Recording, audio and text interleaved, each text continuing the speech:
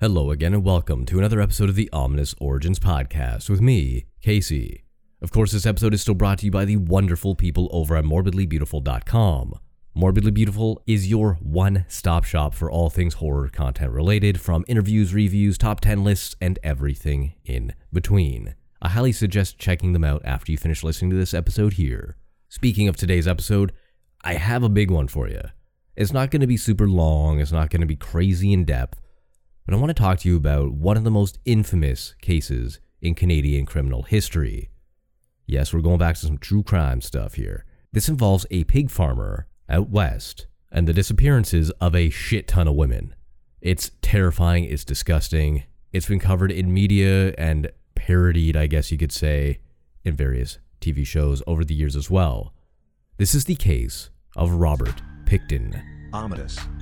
Ominous. It is an adjective. Sounds like someone breathing.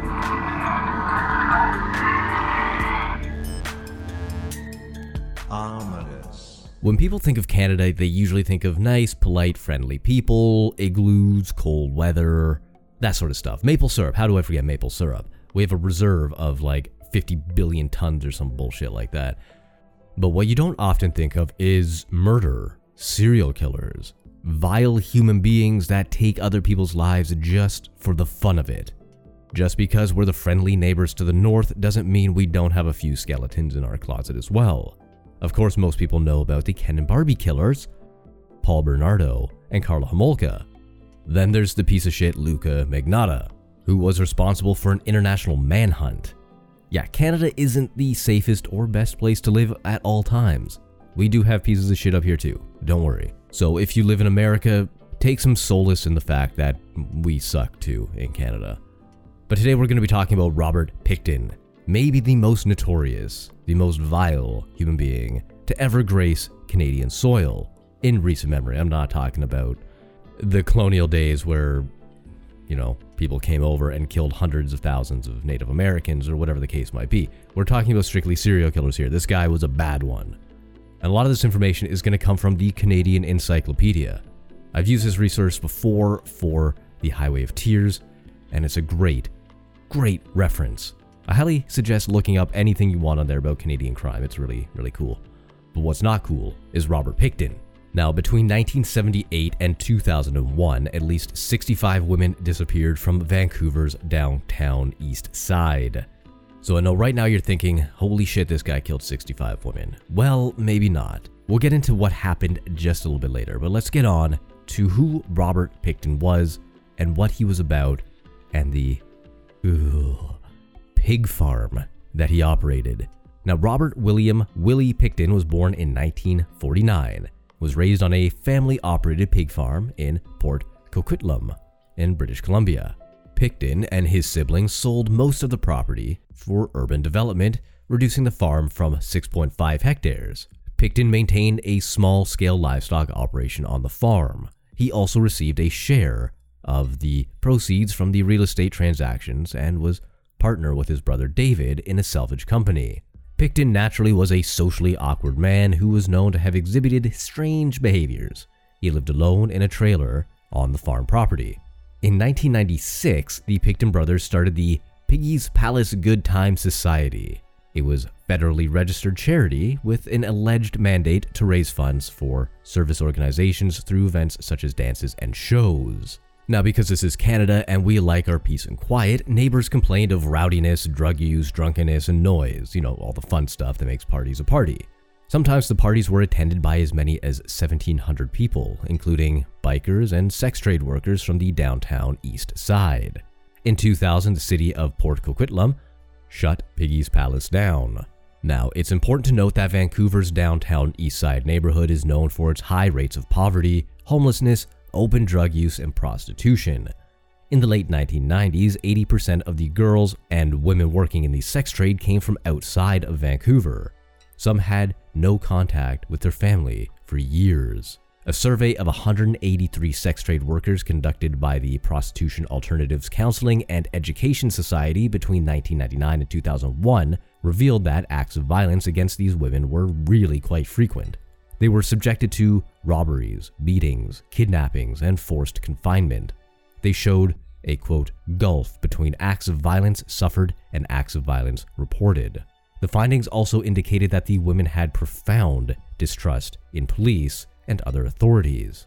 Mr. Pickton became very familiar with the downtown east side through visits to a rendering plant located in the vicinity. This is where he would dispose of animal waste and parts. He would cruise the 10-block strip called the Low Track, offer women money and drugs, and often would take them back to his farm.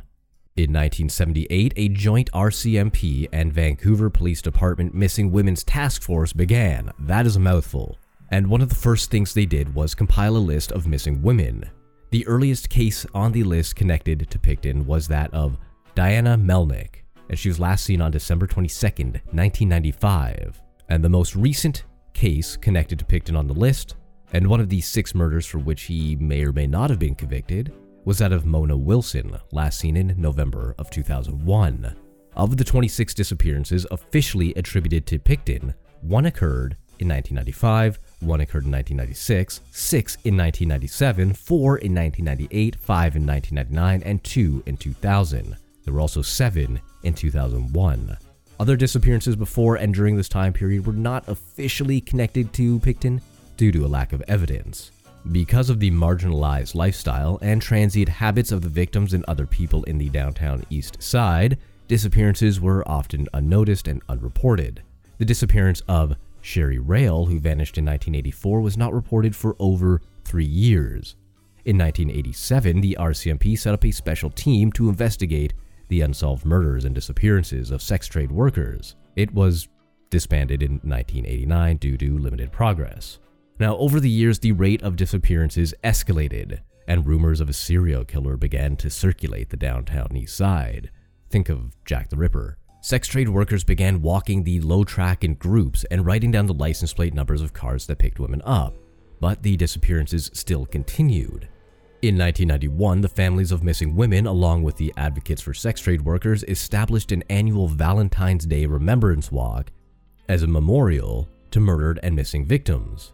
They demanded a thorough investigation, but the police response was obviously sluggish. The Vancouver police refused to say that a serial killer was at work or even consider that the missing women were dead. There were no bodies to warrant an investigation that would be a strain on police resources. To police, it seemed reasonable to presume that some of the women had moved away and others had died from drug overdoses, which, means they're not important enough to look into. God, 1980s and 1990s police sucked, man. Jesus. There were complaints of police apathy, particularly from the Vancouver Sun newspaper. It accused the police of giving low priority to crimes committed against sex trade workers. The Vancouver Police Department was also hampered by its reluctance to adopt newly emerging methods of investigation, such as psychological criminal profiling and geoprofiling. Also, good on you, Vancouver Sun. Because, call the police out when they're pieces of shit. They do a lot of good work, but they also suck. So, when they suck, they need to know they suck. But when they're good, they need to know they're good. It goes both ways. Many of the missing women were also Indigenous. This goes back to the Highway of Tears. Same sort of thing. A lot of Indigenous women were missing in that area of the country out west, anyway. As the Pickton case unfolded with its many Indigenous victims, it focused public attention on the wider issue of missing and murdered Indigenous women and girls in Canada. This in turn led to a national inquiry by the government, beginning in 2016. On March 22nd, 1997, a woman Pickton had taken to his farm fought back when he tried to handcuff her. She seized a kitchen knife, and in the struggle, both received serious stab wounds. The woman ran down the road and waved down a car whose occupants called an ambulance. She was taken to Royal Columbian Hospital in New Westminster. While the woman was undergoing emergency surgery, Pickton was receiving treatments for his injury in the same hospital. An orderly found a key in his pocket that fit the handcuffs on the woman's wrists. Pickton was arrested and charged with attempted murder, assault with a weapon, and forcible confinement. The charges were stayed and eventually dropped because the woman, whose name was placed under protection from a publication banned by the courts, was not considered a competent witness due to drug addiction. Pickton claimed she was a hitchhiker who had attacked him. Of course they're gonna believe that story. She was fucking stabbed with handcuffs on. But yeah, no, she attacked him and then put handcuffs on herself and then stabbed herself. And then Robert Pickton, well, I don't understand. How do you believe that fucking story? That's ridiculous. Fuck that police department, man. Fuck the court. Ooh. I get angry when doing these cases. This is why I don't do them all that often. In the spring of 1999, an informant told the Vancouver police that a single mother and drug addict named Lynn Ellingson had seen a woman's body hanging in Pickton's slaughterhouse. When questioned by police, Ellingson initially denied the story. Only much later did she admit that on March 20th, she had in fact seen the body. She did not report it because she feared Pickton and depended on him for money for drugs. Early in 1999, Bill Hiscox, who worked for the Picktons, informed the RCMP that Lisa Yields, a close friend of Pickton, had told Hiscox she had seen women's clothing, purses, and identification papers at the pig farm. Hiscox believed that they were the property of missing women. Police questioned Yields, but she was uncooperative. It was the second time Hiscox had called the police about his suspicions, but they could not obtain a search warrant based on hearsay evidence. They required an eyewitness report of criminal activity or the existence of physical evidence itself. Now, in 2001, the Vancouver police and the RCMP formed Project Even-Handed. Why do they always come up with stupid-ass names? Anyway, a joint task force to investigate the women who went missing from downtown East Side. In early 2002, Scott Chubb, formerly employed by the Pickton family as a truck driver, informed the RCMP in Port Coquitlam that he had personally seen illegal guns in Pickton's trailer. That information met the official requirement for a search warrant. Finally, on February 5th, officers of the task force raided the pig farm. In addition to several illegal and unregistered guns, they found items connecting missing women to the property. Pickton was arrested on weapons charges and then released on bail because why not?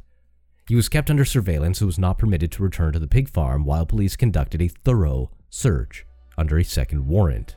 Among the evidence they discovered were handcuffs, women's clothing and shoes, jewelry, and an asthma inhaler prescribed to Serena Abotsway, one of the missing women. DNA testing of blood found on the motorhome and in the property provided to be that of Mona Wilson. On February 22, 2002, Pickton was rearrested and charged with 2 counts of murder. Eventually, a total of 26 murder charges were laid against him. While Pickton was held in jail in Surrey, BC, he shared a cell with an undercover RCMP officer he believed to be another detainee.